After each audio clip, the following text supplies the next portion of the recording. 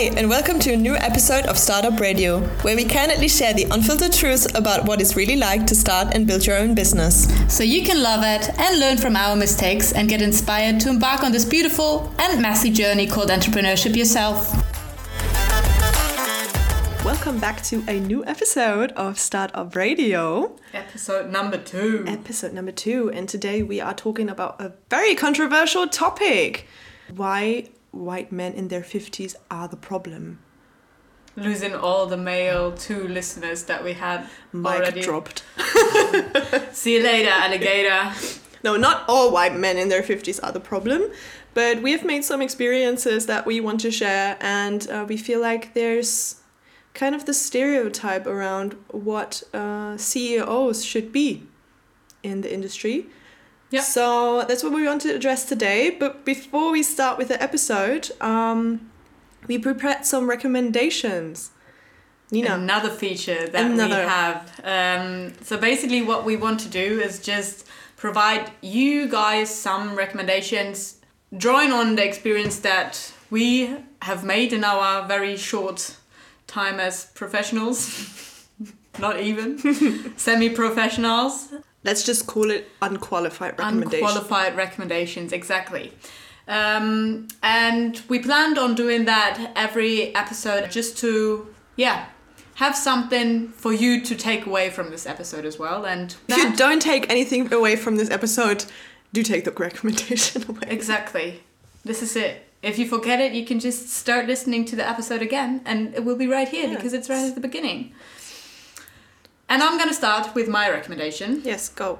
And in the light of the fact that white men in their 50s are the problem, my recommendation is to get yourself a female coach or role model. Oh. Mm-hmm. I have one of those female... I'm not sure I can call it a role model, but I've got a lady that I'm working together with, and she is very, very inspirational to me in everything that she's doing, not only work-wise, but also...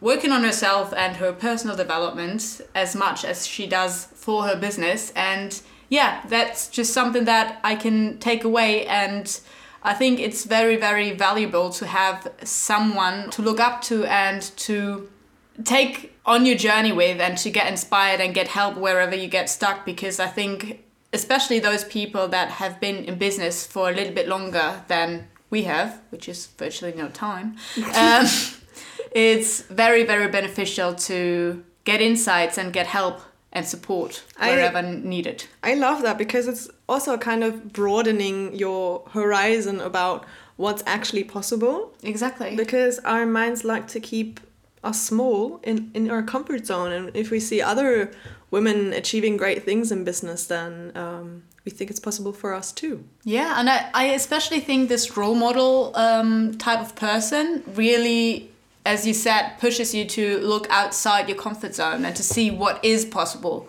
And that there have been other females, other women, actually achieved great success in being themselves. And that's something that I just want to recommend to every one of you guys, to look out for people that inspire you and that make you dream big.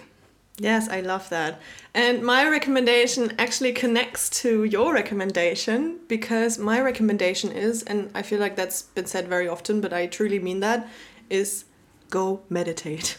Nice. Please meditate. It is so hard to get into meditation, I feel like, because you probably have that too. We have such busy minds, and I always feel like I have a million tabs open in my brain. And when I first started meditation, I felt like it doesn't work because my mind just wouldn't shut up. But it really, truly helps with practice and if you get into it. And I love doing guided meditations either on Spotify or in YouTube that are not just music, because then I don't know what I'm doing. Yeah. But I love those guided meditation, and it really helps you to also broaden your horizon and just think about and express some gratitude about the things that you already have and think about where you want to go, but also quiet your mind a little bit and close those tabs that are open. And I think that's such a good recommendation, because even throughout my studies, I did a minor in mindful leadership. And that was very much connected to this emotional intelligence that a leader needs while leading as well. Yeah. A leader needs while leading, of course, because he leads. Because he leads. And basically what we talked about is how important it is to be aware of your own thoughts. Yeah. To then be able to actually understand and read situations and lead other people. Because if you are not aware of your own thoughts and able to connect to those thoughts and to also regulate those thoughts, it's a very hard word, thoughts. Then you won't ever be able to sufficiently and effectively lead other people as well, which I then think connects to that business part of things very, very nicely. And I'm not sure if we are allowed to put product placements in episodes, but for me, balance really, really helped, because I do see how Spotify and YouTube guided meditations can help you. But for me to stick to things, I like to have an overview and I like to track my own habits. And with balance, for example, you're basically working on a goal. You're working on continuously doing your meditations. It reminds you to do your meditations. It gives you little streaks like you get on Snapchat, for example. If you send each other a snap, you get those little flames, you know? Yeah. In balance, you do get streaks of meditating, which is then also playing into maybe the competitive side a little bit, but then you want to continue doing it and you actually build up a routine. And I think that helps. I was about to say, like, there comes the productive thing back into it, that you always have to work on like a goal or something. But if that's what it takes for you to start meditating, then I'm sold. So I will definitely try balance, I think. Is that for free, or do you have to pay for that? I think there is this offer that at least with an iOS device, you can now get it for free for the first year. And then you go into a subscription base. So we're not getting paid to say that. Just to preface this, but that's a lovely recommendation. Yeah, I just build up on your recommendation. I just recommended something because you recommended something. Nice. So yeah, guys, female leaders and meditation. That's the way to go. Probably gives you lots of success. All the success. You can manifest everything. That's the way to go. Okay, so let's get straight into the episode, Nina. I wanted to start this episode with a fact. Did you know that 85.8% of Fortune 500 brands in the US are led by white males? I did not. I assume so, but I did not know the actual fact of that. Over 85% are white males. That is insane. That is indeed insane. That's the vast majority of man. Man. That's the vast majority of CEOs. Of people. CEOs. I actually found a report that was published, or an article that was published in 2015 that said that in the US there are fewer large companies run by women than by men named John. That basically means that there were more male CEOs named John than there were female CEOs in general. Oh, and my God. That was in 2015. It's probably a little less now, but exactly. Still, but alone those figures just blew my mind. Yeah, because I feel like this whole feminism movement has been around for quite a while, and I find it shocking that it's still the numbers of male CEOs are so high, which is, I don't want to put a bad stigma on male CEOs. Not all male CEOs are bad or anything, but I just find it interesting that women are still the minority. Or it's fine if they are the minority, but at least they could be like almost 50-50. I mean, I don't think it's only about the fact that it's not the same amount of people leading companies being female and male. But also added to that, of course, we've got that big word called gender pay gap. Oh my God, yes. Additionally to the whole issue of not being as prominent in leadership positions, another problem added on top that makes it a lot more unfair and unjust for females to lead companies. Yeah, so even if you're a female CEO, the likelihood is very high that you earn less than a male CEO named John. There you go. If you even make it as high up as John in the freaking So unrelated recommendation, if you name your kid John, there's a high likelihood that he will become a CEO. There you go. Pop out your next child and call it John. It's got a bright future ahead. But I want to know, and I guess the world wants to know, why we need more female leaders. I feel like women are not only role models for young girls, and well, we were lucky enough to be born in a time where we have been experiencing more female leaders in our society. But I feel like our parents' generation, they just grew up with, hey, the white men are at the top of the food chain or the industry chain or in the sea levels, and then our moms, they just do housework or work that supports the leaders and the managers, but they never do the needle moving work in business. But do you feel like our generation has a lot of those role models? Because as much as I do see a change in business, in the industry, in the entire society of accepting, integrating and valuing women as much as we do men, I still think that we grew up in a generation where it was like that, where our many women still only worked part-time. I mean, they worked, but they only worked part-time because next to their actual job, they still have to do all the care work at home. Yeah, that's true. I think we were one of the first. So I'm from 97. What year were you born? I'm 95. Old. Excuse you. No, so I think we, or a couple of years before us, I don't have a statistics on that, but I feel like the first generations were born like in the 80s or something that are now in their early 30s that were the first people that experienced that or led this movement of having more female leaders, and also women that were more career driven or that didn't grew up and their biggest dream was becoming a mom or having a husband, but they had different ambitions. Mm-hmm.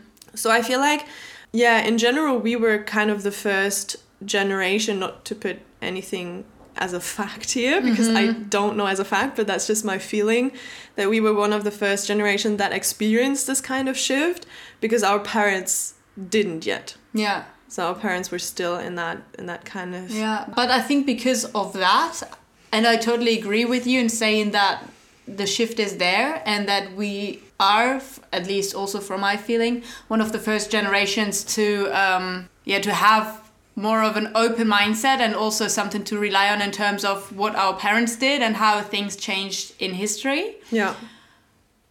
I still think that, especially in the educational systems, this whole topic of female role models is still not completely evolved.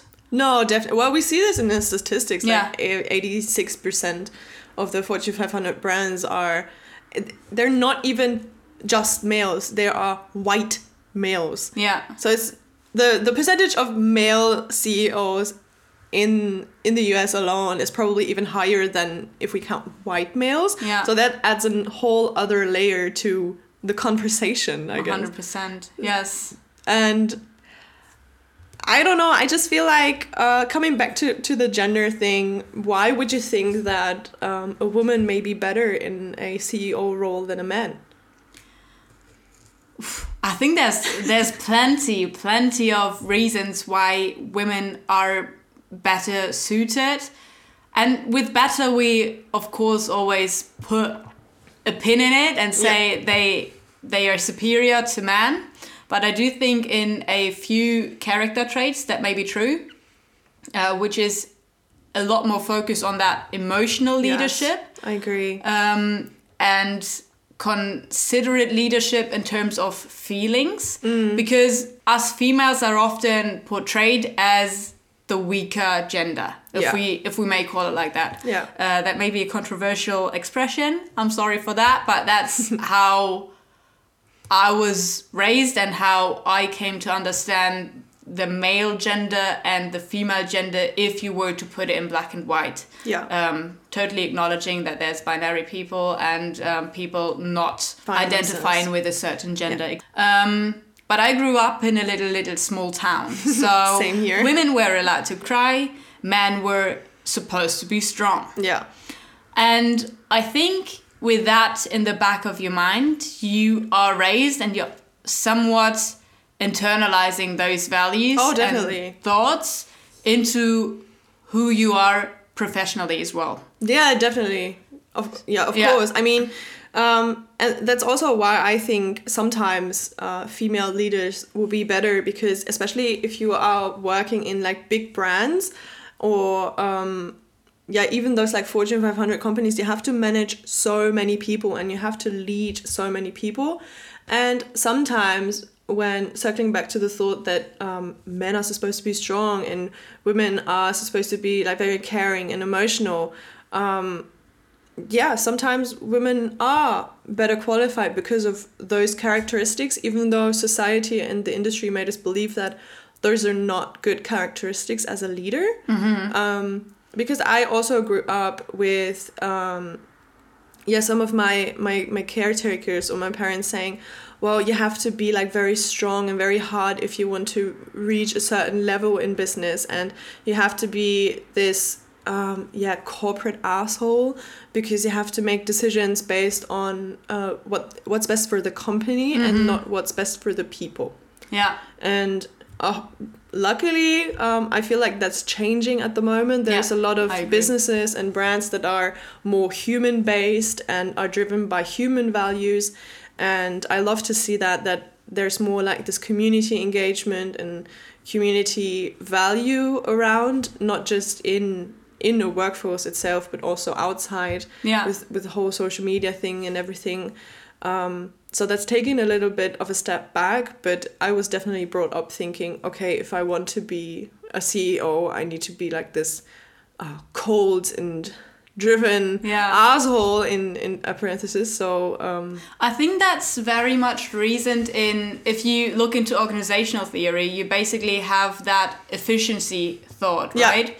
That says with minimal input we need to get maximum output. And I think that is how industries and organizations were run for a very, very long time. Just profit. Exactly. And with that in mind, of course, it's easiest to say that we need to have someone that is making a decision based on what is best for the company, what gets us the least work we have to do with the best possible outcome, the most profit coming out of it. And I think, that is something that has been in and around business for the longest time, but that completely disregarded humanity as a factor. And I think that's where women play quite a valid and necessary role, because women are, based on nature, women are nurturing creatures. They carry a freaking baby in their womb for 9 months until they wonder. Alone from that perspective, looking into the fact that women are the ones carrying the baby, women are the ones giving birth and nurturing right after birth. That also has a very instinctual benefit over how men are working, being. I mean, I feel like I get what they're coming from in the past, that we had to build this like industry and industrialization. That's a hard word. But to have like profit-driven, efficiency, cost-driven. But the thing is, in this society, how it is evolving and how it's evolved from, let's say, after the Second World War, where we, in Germany at least, had to rebuild our whole economy. Of course. And of course, having to rebuild an economy, you have to be efficient. You have to think about the cost. And I totally understand and empathize with that, not being to the benefit of the workforce, or that there's not like a human-centered approach or a human-first approach. But where we are in the society today has really evolved from that situation. And sometimes the male leaders, to put a stigma on it right now, I have the feeling that they're still stuck in this phase of, okay, I need to build this business, I need to grow this business, I need to have like the most amount of profit and think about cost reduction. Whether our economy is flourishing at the moment, even though we're currently in the recession with the Ukraine war and everything, but our industry has evolved to such an extent that we have the capacity and the space to say, okay, I'm not doing profit first right now, I'm doing human first, even if that means I cut something out of the profit, but it's really a human-centered approach.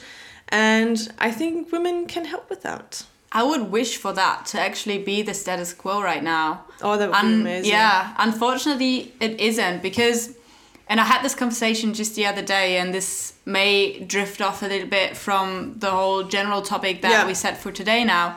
But we are still embedded in a very capitalistic world. Oh, 100%. Which means, money rules the world. Yeah, definitely. Unfortunately, it still does. And that still means that being profitable very often is the main goal of a company. Yeah. And in that sense, I understand how many males are in leadership position continuing to run this course, because for maximum profit, yes, you do need efficiency, and you need to follow through with that, and you need to cut your costs where possible. Yeah. But we've also seen a massive increase of mental health issues over the past century, which obviously shows that maximum efficiency may not be the best for humanity. Maximum efficiency equals maximum burnout. There you go. Yes, how many people do I know that had a burnout in their life already, or are just about to have one? Even as students, I think we had times where we said, okay, I'm not going to have that beer, because if I don't learn now, I won't be able to pass that test. Or test. That's very German. But yeah, so I think that also connects to it. And then again, having a more human-centered approach to things, having a more emotional approach, having more room for failure, more room for experimentation, I think that would very much benefit our economy. And I think we need to decouple that thought that more efficiency is always more profit, because with that thought in mind, driving for an ever-growing economy, I think we're steering into a very, very bad future. Yeah, where does that lead us? I mean, in the end, and we talked about that in the last episode, in the end, why we went on this entrepreneurship journey was not because we had this great idea. And I love great ideas. I love like the English version of a show is Shark Tank. Yeah. And I love that idea that if you find something that's really innovative and you design a product for it, that you go and do that business. But why we went and started our own businesses is really the lifestyle aspect and the way that we hope to live our lives through that business. And that is a whole other approach, rather than, okay, I have this product and I want to market this product because I believe in this product. Mm-hmm. Rather than, okay, I think about something and I'm really passionate about, well, sustainability or design work, and I just want to make a living out of it. And of course, I'm very ambitious, and I want to build this business and probably have a team or an office someday. But the main thing that my drive is rooted in is that I just want to have an amazing life. Yeah. And I don't want to have millions in my bank account and be like, I don't know, the CEO of the year. Or something else. It's just a completely different ambition. It's creating a life for yourself and embedding yourself as a person in that life as much as you are a professional. Yeah. But not purely aiming for being a great professional, because that makes you lose yourself as a person. Definitely. And I do have a question for you in that aspect. Do you ever feel like imposter syndrome when you think all about the time. no, when you think about other male leaders, do you always feel like underqualified? Because I always feel underqualified. I always feel like I can make another certification, or when I apply for jobs, for example, do I ask for too much? And then I see a documentary where some male is, I don't know, applying for a C-level job, and they ask this ridiculous amount of money. I was like, oh my God, like how many... You must think very good of yourself. Like, how many certifications or experience do you have? And it turns out they have barely any, but they just go for it. So do you have that feeling as well sometimes? I definitely do.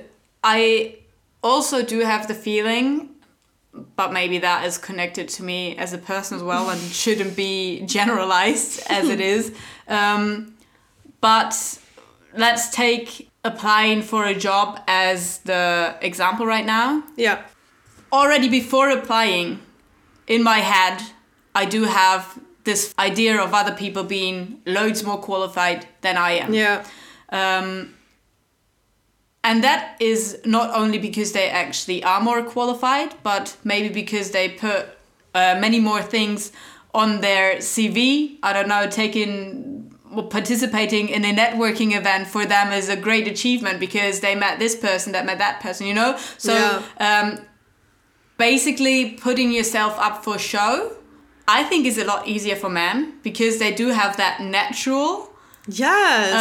That natural feeling of superiority over women. And I may be very, very judgy right now. Yeah, I mean, we're generalizing this topic right now just to have a conversation about it because it is such a complex topic, especially also considering different nationalities and of course in different countries. We are talking from a very privileged white women's perspective right now, living in Germany. That always needs to be in the back of people's minds when listening to this. Yeah, and also acknowledging that there are two genders and people that also identify as non-binary and gender fluid, and for them it's probably even harder to get to those levels, especially when they're open about their gender fluidity and their identity.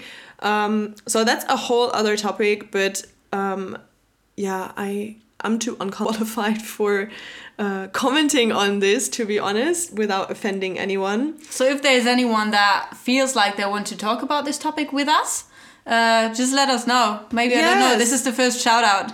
Yes, we'd love to talk to people and to actually get insights. Yeah, text us on Instagram and tell your story, and we will read it out to you in the next episode. And I would love for you to just share your struggles or achievements. We always love to listen and to get more knowledge on this topic. But yeah, another thing that I wanted to address is maybe there are some white males in their 50s that are listening to this podcast right now. If yes, please don't feel offended. Sorry, literally everything that we said within the past half an hour was very judgy and offending to you. Yeah. So please come and talk to us. Let us know what your insights are on this. No, but if they are listening to this and they genuinely want to better themselves and they are open for change and for breaking the status quo, what would you think are a couple of tips that they can just take away and maybe incorporate in their businesses? I mean, as much as we have completely disgraced man in this episode up until now, I do think the vast majority of men does have human values, does own human values. That would be great. No, but I mean, you know how you would feel appreciated in your friends group. You know how you'd feel appreciated within your family. Yes. And I think those are just very good values that you can take into leading a company or leading a team as well.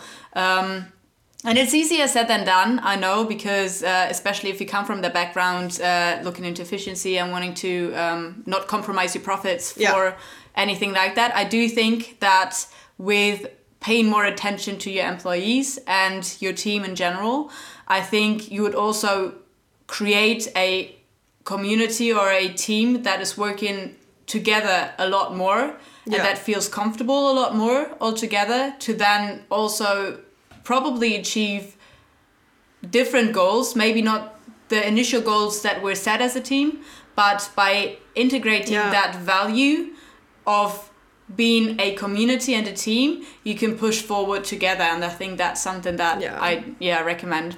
And I always feel like people can sense how a brand is run and how a brand is led.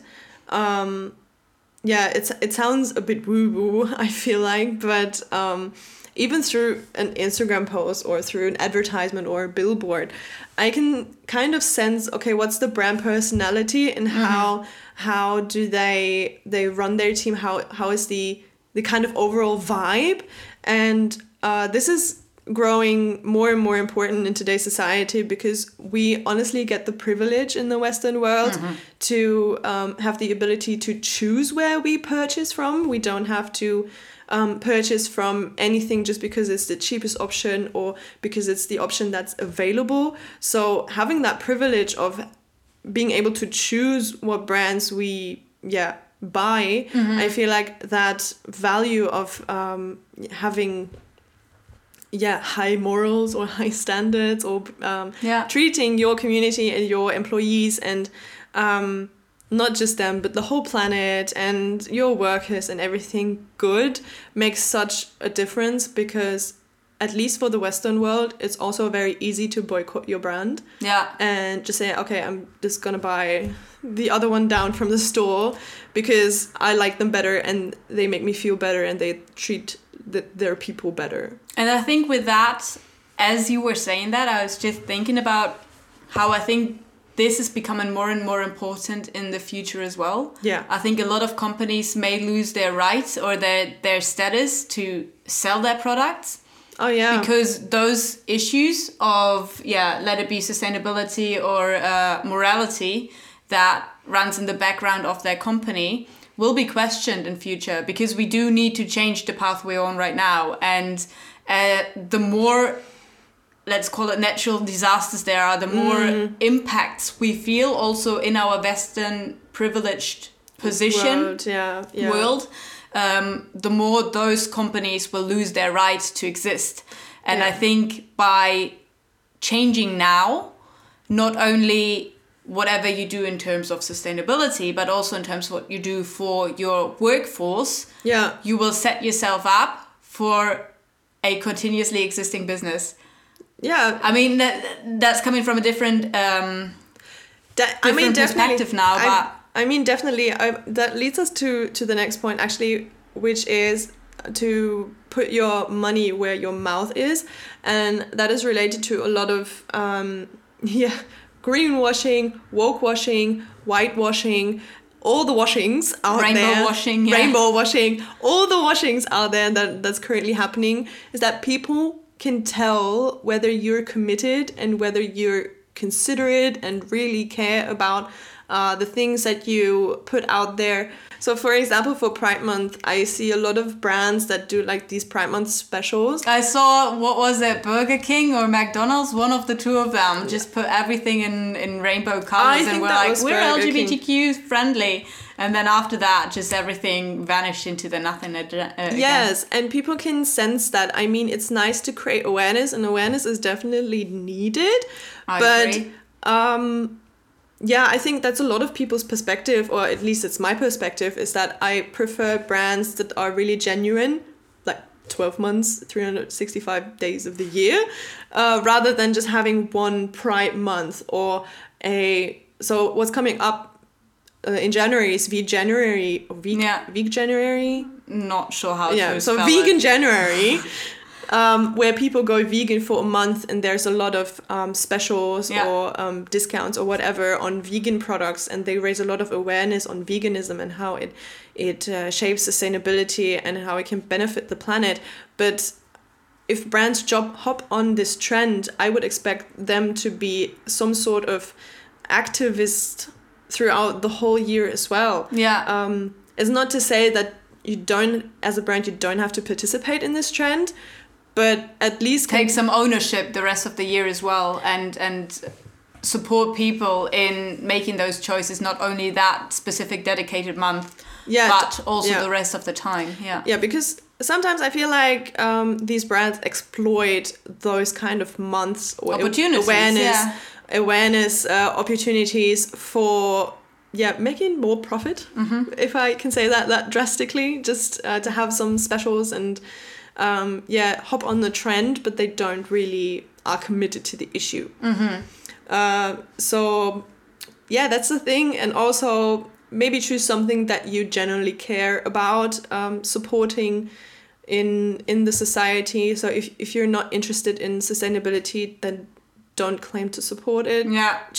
If you want to choose something to support, choose another topic. Choose, I don't know, mental health or whatever you want. Or choose that topic, but then consistently. Yeah, but then please do it genuinely. Yeah. So rather than faking it, make it. Either don't choose it if you need to fake it, or choose it with your whole heart and make your whole business about this. And not just half-ass it and make some profit out of it. And I think, that's probably what has been going on for the longest time, that people were just following that tunnel vision of following the KPIs of business and do whatever is asked to do in order to make the profits, and not escaping this narrow mindset of having profit as the only goal of business, because that is and cannot be the future.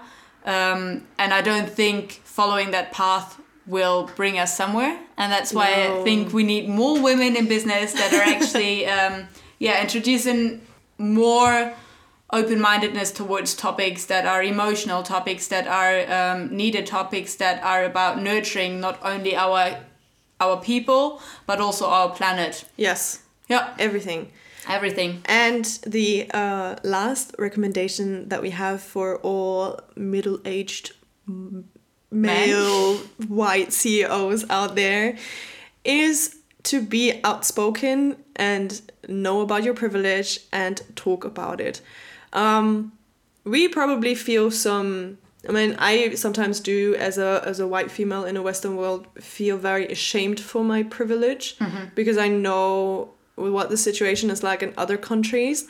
But talking about a very privileged perspective right now, but I feel like if you acknowledge your privilege and talk about your privilege, that people will probably understand it a little bit more and have some understanding and sympathy, and at least you are honest about it rather than hiding it and pretending it's not there. Exactly, and with that you're expressing an openness for other perspectives, acknowledging that your perspective is not the all-encompassing perspective there is, because there is other people out there having different perspectives, having different inputs that we can also benefit from. Yes. And I think that being said, I watched a series online that was about, it's a German series, it's called 7 Fragen, so 7 questions. And over there, for example, they discussed the topic of a quota, a woman's quota in business, for example.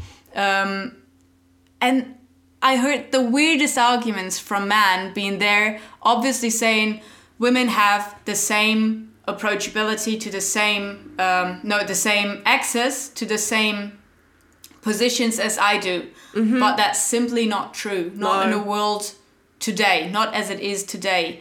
And that complete blindedness towards that topic of females not having the same starting point, I think that's something that really makes me angry, and I think that's where every male in their 50s, being white, can start being more of a... Probably like a leader for change, or an advocate.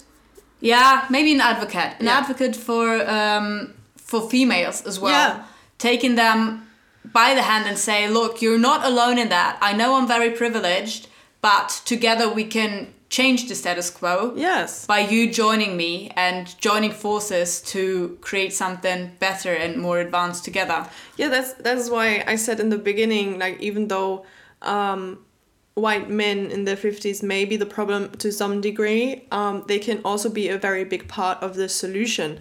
I don't say that we need to get rid of like 40% of the all of them CEOs now because we need to replace them with females, but of course it's an ongoing process, and if they can acknowledge their privilege and their position and how they got there, however they actually got there, they can help other women that are ambitious to reach the same goals as well and empower them. And maybe someday we don't have to look out for other female role models, but we are comfortable as a woman, we are comfortable with choosing a male role model as well, because we know, okay, we have the same opportunities to actually get there. Because at the moment I don't feel comfortable in looking up to a male and seeing, okay, I can relate to this person and I want to get there as well. Yeah. Because it's just too far away from me right now. Because even us being privileged, we still see that there are one step higher on the ladder, always being a step ahead of us. So we can't really compare ourselves with it, and we can't really resonate with their success because we're very far away from that success being offered to us at the same table. Yeah, and probably that's a limiting belief from our minds. But at the moment, I can't relate. Maybe it is to a certain degree within ourselves. I'm not doubting that. I think it is. But I also think that comes a lot from our social uprising. Yeah, definitely. Because that's something that we've been told again and again and again. And if you think about a dentist, you think about a man. And if you think about a policeman, well, it's in the word. Policeman. But also... well, that's just a general thing. I'm going off on a rant here, but I had a conversation at work the other day, and she was saying like, oh, okay, so you're in your mid-20s now. If you get a new job, your employer has to plan for you to be probably pregnant in like 4 years. And I'm like, well, how do they? I mean, of course they can plan, but I'm not even thinking about getting pregnant. Why do they have to think about me getting pregnant? I'm not even engaged or married yet. Yeah. And that was so anxiety inducing for me, because I felt so degraded about that conversation, because all I felt was, oh, well, I'm just that other woman that... Yeah. You're just put into a box immediately. Yes. It made me feel less of something, just because I have the ability to carry a child. And of course I know that like the biological clock is ticking and everything, but tick-tock, tick-tock. It made me feel less worthy to have a flourishing career, because I needed to take a break to carry a child and be a mother. Why is that? That on the one hand, then coming from a completely the other side of the topic is, who are you to assume that I want to have a child? Yes. Maybe I don't. Yeah, maybe I don't. Exactly. Who are you to... And I'm not saying I don't, my pregnancy. But I'm not saying I do. Exactly. And you don't know that. No. That should be completely my own personal matter. And then I can communicate it to you as soon as it happens, but you shouldn't plan for it, because that assumes something about me that may never happen. Yeah, and just someone saying, oh, if you start this new job, well, you work in it for like 4 years and then you're gone for like 2 years because you have a child. And I was like, well, first, who cares? There are rules, at least in Germany. We have really good like maternity leave rules and regulations. And second, I can still be a career-driven woman and have a child and have a family. And I'm not saying that's possible. It's not non-exclusive, yeah. Yeah, and it definitely made me feel like less worthy. I just finished university. How would I ever have equal opportunities if not even after I have just finished my degree? And that's another thing. Well, we're completely losing track of the topic right now, but I don't care. Well, that's another thing, is that especially like our generation and Generation Z, is starting to have a lot more experiences before starting university and before graduating. So we graduate way later than our parents did even if they didn't study. So right now, I mean, you're 27. Who are you to tell me I'm old? Stop that. No, I mean, you're 27 and you just graduated university, whereas your parents probably worked since they were 18 or something. Yeah, so 100%. So we're a lot. So the development of our personalities and of our careers are a lot slower, which is not bad. But of course, if you have worked since you were 18, you probably have a different background and you're more ready to probably start a family or get You're married. financially more secure, of course, which plays into a lot. I struggled financially whilst I was a student, and I still do. Didn't want to say that, but yes, I do. I don't have routine set for myself. That's another person that started working from when they were 18 or something. Yeah. I don't have as many savings as well. Financial stability is the monthly feeling of having it under control. Savings is something that I acquire over the years. I've got none of that, you know? Yeah. So I need to start there now. Yeah. But that also means that at least within the next 3 years, I wouldn't have money for a child. No, and I can barely... like, you start later with your career after you've done your bachelor's or your master's, and then of course you need more time to build your career, because essentially after you've done studying you start, I don't want to say you start from zero level, yes, but you start as an entry level, whereas our parents started as an in quotas entry level when they were 18 or something. So of course it takes longer, and then someone who's working with me saying, oh, well, you're now out of uni, and now in 4 years probably you have a child. And I'm like, well, I barely built my career by then. You had all this extra time that I spent studying, where you had the opportunity to build your career and save up and buy a house and get married or whatever. I actually feel pressured by that thought. Yeah, me too. I must commit it. I must admit. Yeah. Commit. No. Commit. No. Yeah. I must English admit. is not our first language. It's not.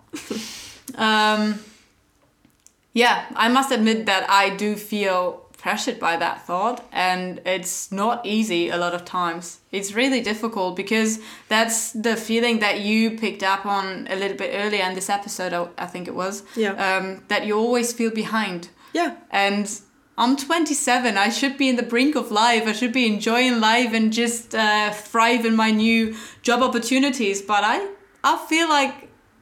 You barely started and you already feel behind. And that's not just in life, that's in business as well. Yeah. It's like I always feel behind. Like, why do I always feel behind? So demotivating. If someone listens and they're older than us, can you please tell us if you still feel behind?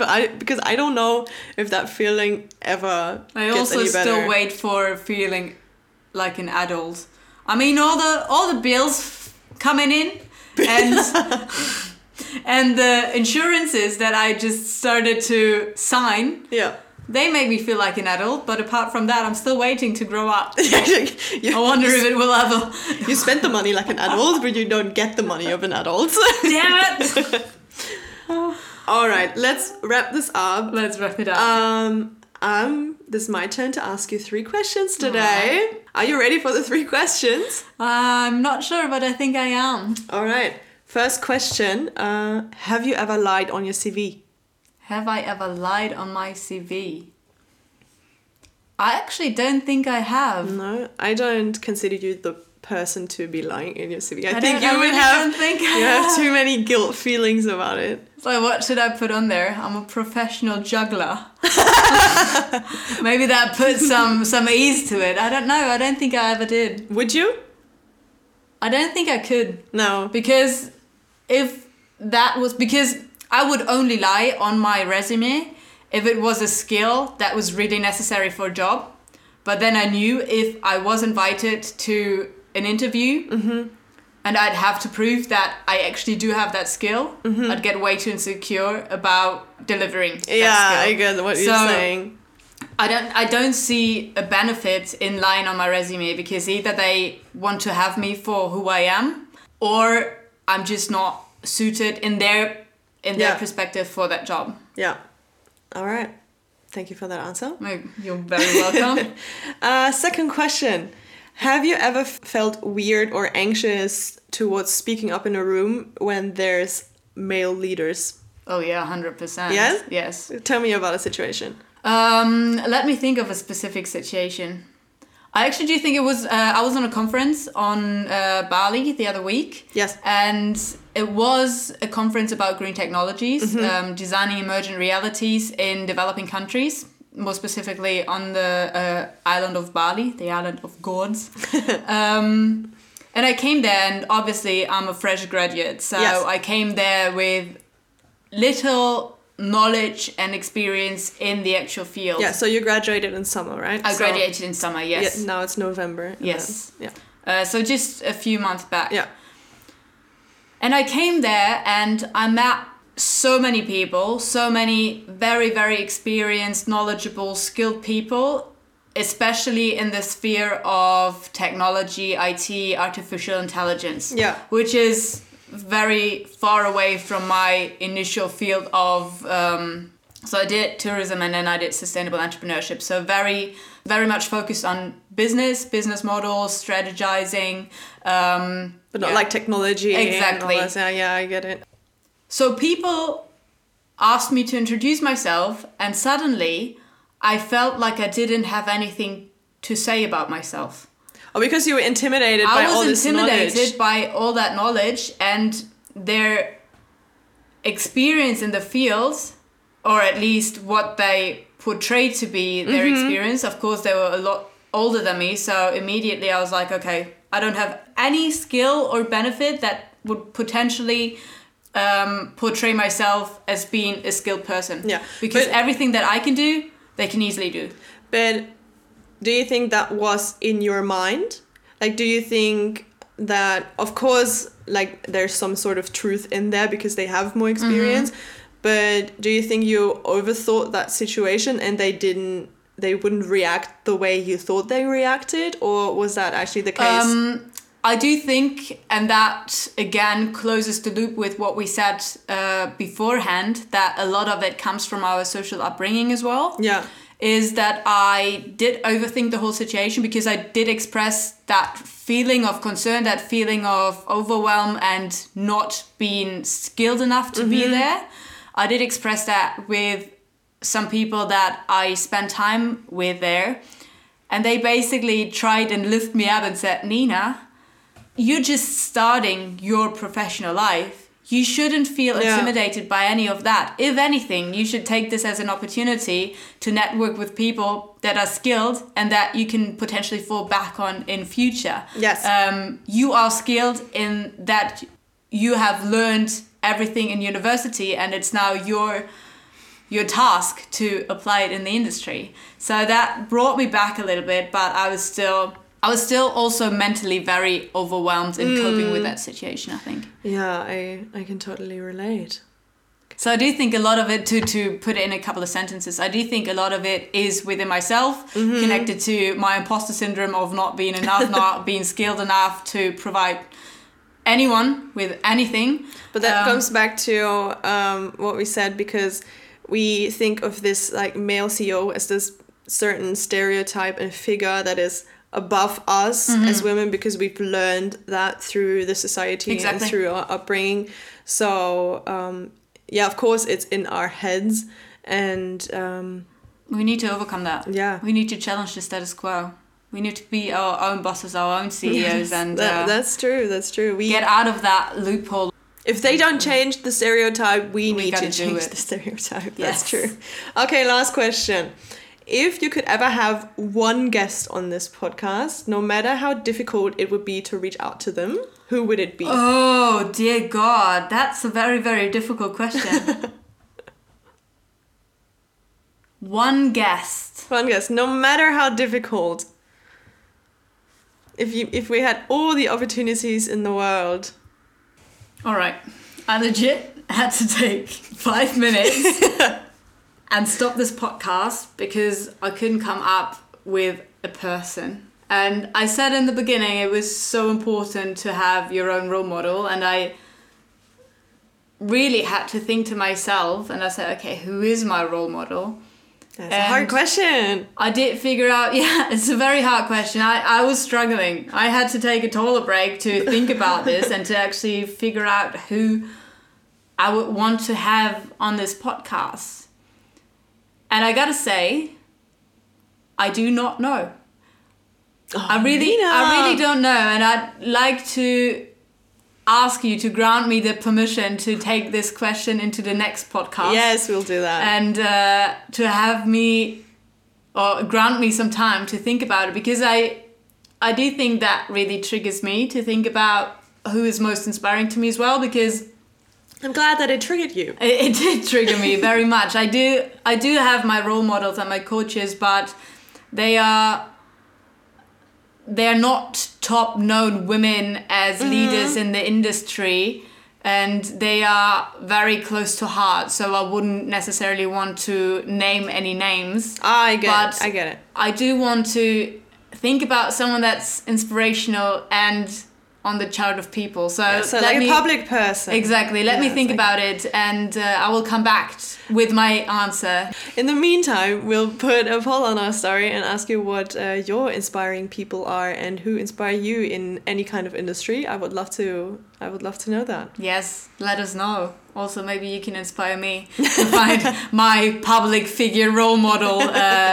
Yes, we'll take that question to next time, and I'm excited what you decide upon. So am I. All right, so I think that brings us to the end of the episode. Do you have anything more to say, Nina? No, I don't think I do. Women rock. Women rock. Women rule, and we need more women in C-level positions. Yes, we do. So I'm curious to know what your experiences are, and of course, we are only rambling on. We are talking definitely from whatever our opinion is, which cannot be generalized, of course. But if there was anything that was triggering you in what we said, or maybe something that you're a completely different opinion of, or something that you can very much relate to, we would love to hear your voice and have us open discussion about anything, and Exactly. So you can send us a voice message if you would like to also be included in any of the episodes. I think that's quite interesting. Or you can comment on our Instagram posts, write us on Instagram, and we are happy to have that conversation. Yes, all right. Then see you in the next episode. See you. Bye-bye.